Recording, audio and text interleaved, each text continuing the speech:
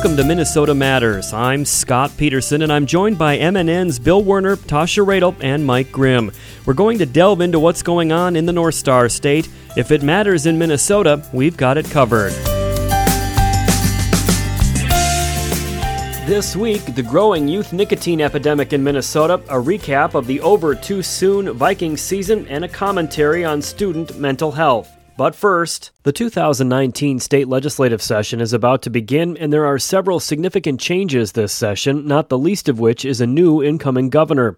Carleton College political science professor Stephen Scheer gives us the rundown of what to watch for at the state capitol in 2019. Well, the major change in the legislature is that the Democrats in 2018 gained 18 state house seats and now have a majority in the state house, while Republicans keep a one-seat majority in the state Senate. We are the only divided legislature among the 50 states in America, which makes our politics pretty interesting.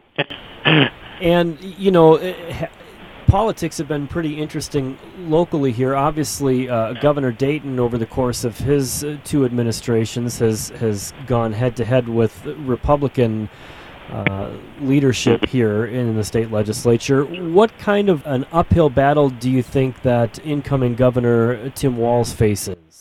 Well, Tim Walz faces two challenges, I think. First of all, a lot of new Democratic members of the State House are from more conservative suburban districts, and he's got to find a way to bring them along with his agenda. And then second of all, of course, the Senate is controlled by the Republicans, although by one vote, and he needs to pick off at least one Republican on his major initiatives in order to get them to his desk for his signature. And in terms of those major initiatives, what is Governor Walz coming into the position saying he wants to do? What are his top priorities? Well, he's got a lot of priorities, so it's going to be very interesting to see what he really highlights at the very top of his agenda. Will it be an increase in the gas tax of 10 cents, a very controversial proposal, particularly with the Republican Senate?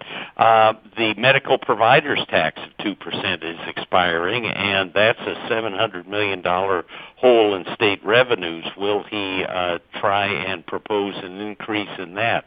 Will he propose legalizing marijuana? Will he propose increasing education spending, and if so, how? There are a whole bunch of issues of this sort that we don't really know the agenda status of at this point. You mentioned a potential gas tax increase. That's obviously something that had been a contentious issue for Governor Dayton and the state legislature. Already, before this session has even begun, we had, the state budget forecast came out a little while ago, and Republicans were saying, we're doing okay here in the state. This is not the time to call for a gas tax increase. It sounds, though, like Governor Walz doesn't necessarily agree with that. No, Governor Walz believes that we have long-term spending requirements for roads, streets, and bridges that really do require an increase in the gas tax. And I think he'll be pressing that issue with the legislature. Now, it's important to keep in mind that his new incoming transportation commissioner has said that this may be a 4-year project. That is, you may not get this passed this year. And if that's the case, he'll have to really emphasize other issues on his agenda in order to get legislative successes in 2019. Because of the contentious session last time, there were some unresolved issues. What do you see as some of the key unresolved issues from last session that lawmakers are likely to pick up this time? Well, everybody files their state and federal taxes, and one thing that did not occur in 2018 was passage of legislation that would align the state tax form with the new federal tax law. That complicates completing your taxes, gives you different sets of rules regarding the state and the federal, and it's something that I think really does need to happen. The question is whether the two parties can agree to it.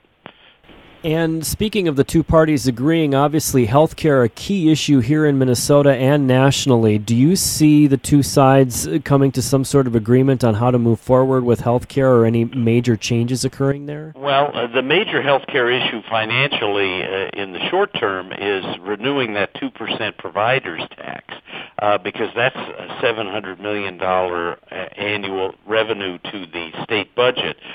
Will Republicans agree to that? Because it's expiring because Governor Dayton in 2010, in order to get the government reopened, had to agree to sunset the tax in 2019. So it is expiring, and it will take legislative action and the governor's signature to maintain it. Can that get through a Republican Senate? You mentioned Governor Dayton. Obviously, he is ending his run as the governor of Minnesota after 2 terms. Any particular thoughts about his legacy as governor of Minnesota? Well, I think his legacy was really set when he had a Democratic legislature working with him, and there were a wide variety of legislative initiatives that were successful in. He's had more trouble with the Republican legislature. It was not a very productive final 2 years of his governorship, and I think Governor-elect Walz is hoping to find a way to build more constructive long-term working relationships with both parties in the legislature in order to have a more productive agenda. Very good information, Professor. And what would you tell our listeners to watch for in the upcoming legislative session? What's one thing? You have to look at the State of the State address coming up this month and see what issues are really top priority for Tim Walz, because he has a big agenda, and the question is what he'll try and move on right away, and we have to watch for that. And watch for that we will. Thank you to my guest, Carleton College political science professor Stephen Scheer. Minnesota Matters returns after this. Don't you wish that getting your child to eat right, move more, and spend less time in front of a screen could be as easy as pushing a button? It might not be that simple, but you do have more power than you know. And you can maximize that power with proven strategies, tips, and tools from the National Institutes of Health's We Can, or Ways to Enhance Children's Activity and Nutrition program. We Can offers all kinds of resources, including fun recipes and activities the family can do together to show you the way to live a healthier lifestyle. We're not saying it's easy. We are saying that it can be done. Take the first step today. Call 1-866-359-3226 for a free We Can Parents Handbook. And be sure to visit the We Can website at wecan.nhlbi.nih.gov for free information too. A message from the U.S. Department of Health and Human Services. Welcome back to Minnesota Matters. As communities nationwide face a growing youth nicotine addiction epidemic, the group Minnesotans for a Smoke-Free Generation is preparing for the 2019 legislative session with plans to advocate for life-saving tobacco prevention and cessation bills. MNN's Tasha Radel has more. Thanks, Scott. Joining me now is Laura Smith with Clearway, Minnesota. Laura, before we get started, can you tell us a little bit about Minnesotans for a Smoke-Free Generation? Minnesotans for a Smoke-Free Generation is a coalition of more than 60 organizations, and we're really focused on 2 goals: reducing the harm of tobacco-related death and disease for good, and reducing youth smoking. So those are 2 goals that we're really focused on, and we all work together toward those goals, and we're really looking forward to making progress this session. And, before we get into kind of the nuts and bolts of the session goals, can you tell us a little bit about youth tobacco use here in Minnesota? I understand that it's up for the first time in a generation. We're seeing some really alarming disruptions in the work we're doing to reduce youth tobacco use. Again, for the first time in a generation, in 2017, we measured an increase in youth tobacco use, which is really concerning. And it mirrors a trend we're seeing nationwide. Here in Minnesota, for the first time, youth cigarette smoking was below 10%, which is great, and it's a huge public health achievement. But we're also seeing that work is being disrupted by some of these high-nicotine e-cigarette products that are really popular among youth. So we saw a nearly 50% increase from 2014 to 2017 in high school e-cigarette use here in Minnesota, and that that again mirrors the national trends we're seeing, where there's really tremendous increases around 87, or some of the national studies have shown almost a doubling of youth e-cigarette use, and that's caused some alarms not only here in Minnesota but across the nation. And when we look at e-cigarettes, I know that the marketing companies are really, I guess, kind of making these kid-friendly flavors. Is that right? That's right. There's a ton of flavors, thousands and thousands of flavors that appeal to youth. Anything from unicorn drops, which taste and smell like Skittles, to very popular Juul, mango, and Cool Mint flavors. So these are really concerning, and that's another thing that we're really focused on as a coalition, is preventing these flavored tobacco products from being sold in places where youth frequent. And you know, if there's a parent listening, these devices can look like other devices. Can you explain that? Sure. One of the most insidious and kind of tricky things about the really popular e-cigarette products these days is they don't look like your traditional cigarette. Instead they look like things like a USB drive. The Juul device, which is tremendously popular, very popular among youth, it looks like a flash drive that you would use to store, documents on. It's pretty slim and easy to hide. The Sorin device looks like a teardrop. It looks almost like an Apple product, like a little iPod or device like that.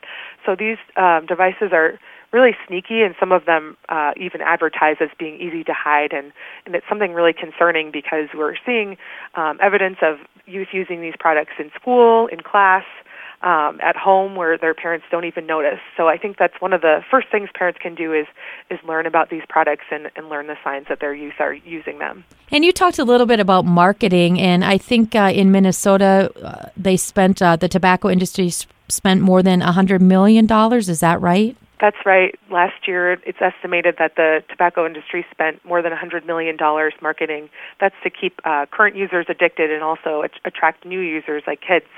And notably, that number doesn't even include e-cigarette advertising. The e-cigarette companies are not as required to report that data.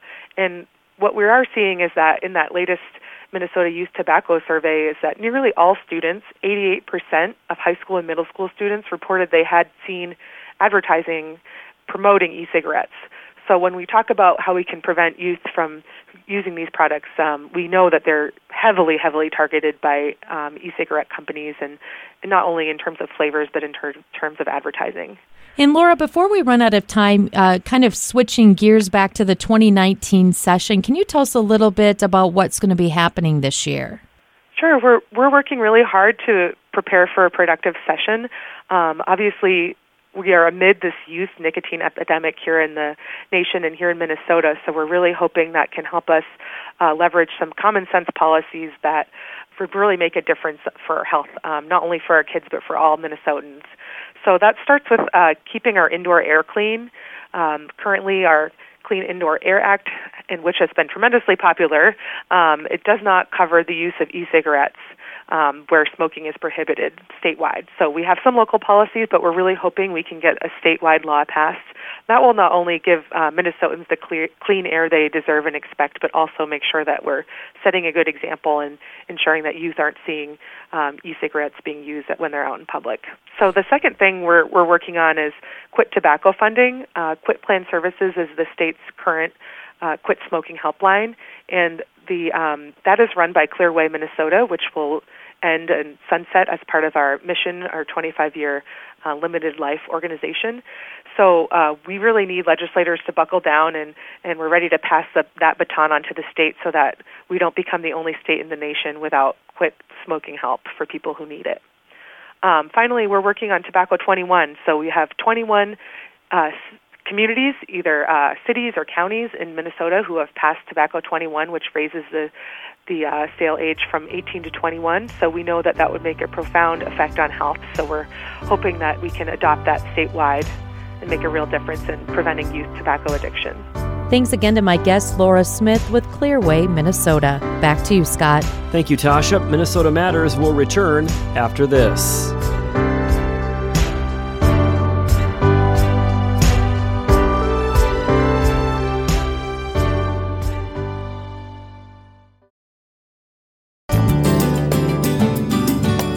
Welcome back to Minnesota Matters. The Minnesota Vikings season came to an earlier end than many anticipated with last weekend's loss at home to Chicago, and the Vikes missed the NFL postseason. MNN Sports Director Mike Grimm sat down with Paul Allen, the radio voice of the Vikings, to get his reaction to the 2018 Vikings season. Well, PA, before we recap and break down the X's and O's of it, as the guy who has an identity with the team, how are you handling, and I run into this too, when you want those guys to win, when you have a buzzkill finish like that, how do you handle that personally? Well, I was very disappointed Sunday evening. It was very difficult to sleep because I was confused. You're right, I do care about it. I'm certainly not going to say more than I should because I work with these people 6-7 days a week, and I want to see them succeed. And I'm very close with head coach Mike Zimmer, and I like things to work out well for them. But I don't know if sadness is the right way to put it or anger. I was very confused Sunday night with a lot of things that transpired, not only in the season ender to the Bears, but the way the entire 8-7-1 worked. And then I was more confused Monday, talked it out a little bit on the radio show, overate on New Year's Day, and then came in and did the Wednesday radio show. And personally speaking, I'm, for what it's worth, I'm improving day by day. What do you think did happen? I mean, each season takes on a life of its own. There's no doubt, schedule, personnel, different things. But coming off 13-3, a game away from potentially a Super Bowl, and then to finish, as you mentioned, 8-7. Have you been able to put your finger on a thing or two? Yeah, it failed to complement each other, and you know this from working with football, Golden Gophers football. And I'm certainly not disrespecting Mr. Patino's team, because if we had Rick in here and we talked about the complementary team aspect of basketball, then we could go on for 2 hours. Yeah, there are team aspects to basketball, but in football, man, you need A to get to B, to get to C, to get to D. So many things have to work for just one play to work. And offense, defense, and special teams failed to complement each other the entire season. The defense left a lot to be desired early in the season. Then it got better. Then the offense got wobbly. Then the offensive coordinator got fired. The rookie kicker got booted off the team week 2. New guy comes in with historically good stats. He's missing kicks. Then he gets really good. We haven't had a kick or a punt return touchdown in more than 2 years. Marcus almost gets loose on one against Miami for 70 yards. But he had a bunch of plus 20s this year, but really only one legitimate chance to get to the end zone. So it failed to complement each other the way it needs to enough, and that played into the 8-7-1. And then from a standpoint of moving forward, what do you think here in the offseason? Obviously, down the road, you'll get to training camp, you get the OTAs and all of that. The draft is coming up. Areas to address there, and then free agency, what do you think? Michael, I think this is the general manager Rick Spielman's most difficult offseason he's had in not only all of his years as our GM, but all the time he's been here, which is well over a decade. And I think it's the most difficult simply because of the lack of free agency money at this point under the salary cap they have to spend. Some veterans and very popular names that either need to be restructured, and those are difficult conversations, or they won't be with the team next year. The situation with Anthony Barr, formerly a first-round pick, his contract's up. Moving forward, I can argue Trey Waynes was the best corner on the team this year. He's heading into the final year of his deal. And, it also can be argued that of the final tally of guys on the offensive line who are on the active roster, you may need 5 new ones, including 2 new starters. So it's not a one-year fix. It's not super far lost like some bad teams in the NFL, but there are things that need to be repaired, and the GM absolutely has a lot of work to do. And it's not a hopeless situation. As you know, the margin of error in the NFL might be 4 plays in a game from winning and losing, and that magnifies itself. Yeah. This team, if a couple things fall its way, next year could be right back in the postseason. I mean, this isn't like a doomsday deal, right? Yeah, I think with all due respect, I think they were humiliated in both losses to the Bears, though that's the only way to put it. They got beaten up and they got beaten up at their house on New Year's Eve. The Bears came in and were markedly – there is a legitimate target at which to shoot in this division. And if you do not construct certain facets of your team to find a way to beat the Chicago Bears, you will be in arrears for years to come. The Bears are young. The Bears are vibrant. They're tough. And they're going to be good for years. 30 seconds. Where do the Packers go coaching-wise? What is your feeling there? Excellent question. I still think they need a lot of work defensively. It takes a certain kind of person to work with Aaron Rodgers. So I'll be curious to see what they do from a head coaching standpoint. But they, like us and like the Lions, we are now shooting at the Bears, who will be prohibitively favored to win the division into next year. That's Vikings radio announcer Paul Allen with MNN Sports Director Mike Grimm. Minnesota Matters returns after this. Who might you save? Your mother, your father, your husband, uncle, aunt, son.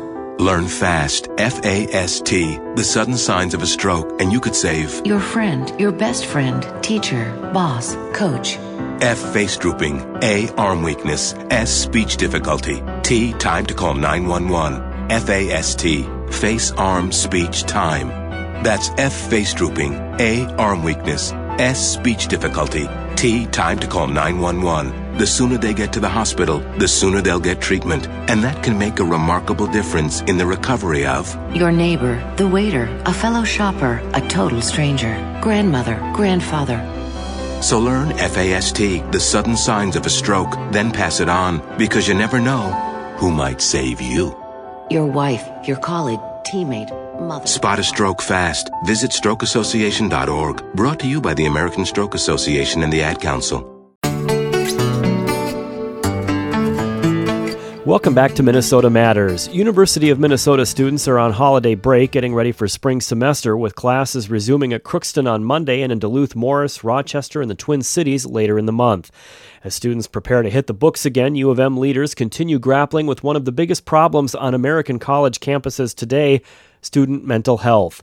The issue came up as the Board of Regents interviewed Joan Gable, who will take over as University of Minnesota president when Eric Kaler steps down this summer. I have a question that's really been weighing on me, and it's about student mental health. Yes. And it's something that, we talk about. We don't really, I don't think, understand what it is in today's world that has made this such a phenomenon that the most popular course, I think, at either Harvard or Yale is called happiness. And I'm just wondering if you have any insights on that, because there's something in this world today that's very troubling to many of our students, and it would be really important to get your insight on that. Yes, the statistics are virtually overwhelming in how many of our students are suffering with mental health challenges. It is not only does it make you heartsick on their behalf, but it also requires real thought and purpose behind the resources that you make available for students. And that is in some ways relatively obvious in terms of counseling support and access to clinical care, but also in the awareness and sensitivity of the faculty and staff so that they can be allies to students when they are themselves not clinicians and not subject matter experts in how to provide support to a student who's experiencing a mental health challenge. I had a bit of a humbling moment when I was meeting with the students in the Twin Cities when one of our medical students said to me, well, that's all fine. We're treating it like a crisis, which it is, but what about the prevention beforehand? So that by the time they're taking the class, it's just because they want to think about happiness and not because they're desperately trying to find it in a way that is escaping them at that time. And, you pick your head up and you think, wow, that's a little humbling and also amazing, right? That you would think of it that way because we've been thinking of it in a crisis mindset. If it's happening right in front of you, you treat it in real time. And I'm obviously not a clinician, but I am in the company of them on a regular basis and I see what they're doing, and it's helpful, but we need to be a better part of getting at the prevention. And I don't know what that is yet. And there are great minds around the table trying to figure that out, but we should be part of that conversation so that at this campus, we could be a thought leader on driving that statistic down, meaning ensuring more and more health, body and mind, for our students. MNN's Bill Werner has some thoughts on this same topic. A recent study of students at the University of Minnesota contains a statistic that is astounding to someone perhaps as naive as I. Over 30% of those enrolled at that institution's campuses across the state of Minnesota report that they have had a mental health diagnosis in their lifetime. Nearly 1/3. There they are, our future, their futures as yet unrealized, sitting in the study carrels in the library or on benches along the mall doing term papers on their iPads, or in the coffee shops and bars trying to make sense of it all. And 1 in 3 of them who, in addition to the academic load they're carrying, bear this burden also. Mental health is a growing public health issue on campus, and we usually consider it as the primary or the number one public health issue that we're currently dealing with. Dr. Gary Christensen, Chief Medical Officer at the university's Boynton Health Service, tempers his diagnosis by noting the 30% figure might be due to more awareness of mental health issues and hopefully less stigma, with students more willing to seek help rather than continuing to suffer in silence. This is a good thing, of course. But that aside, still, 1 out of every 3 walking to class on a September morn at the start of the term. How have we come to this point? There were opportunities at that one golden moment, now decades past, when an America preeminent in the world grudgingly permitted its children time to trip down the streets of the city, time to smell the daisies, the flower of preference in those crazy years, to get back to the garden, for once, to view the landscape from the flight deck of a Boeing 707, to try to chart a course for change, not only in society, but in their souls. Hard realities of the world economy have again made it difficult for our part of the planet to be forgiving, to allow at least a little latitude so that young minds have a chance to try to gain a grasp before the world picks them up and takes them on its way. No wonder students are struggling in their minds. Then can I walk beside you? I have come here to lose the smog, and I feel to be a cog in something turning.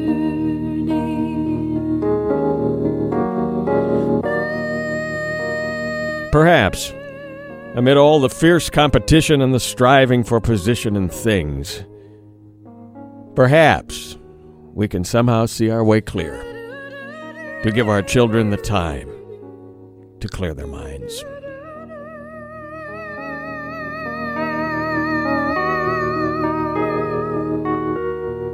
Bill Werner on the Minnesota News Network. Thank you, Bill. That's going to do it for this week. Thank you for listening, and please tune in again next week for Minnesota Matters on this MNN station.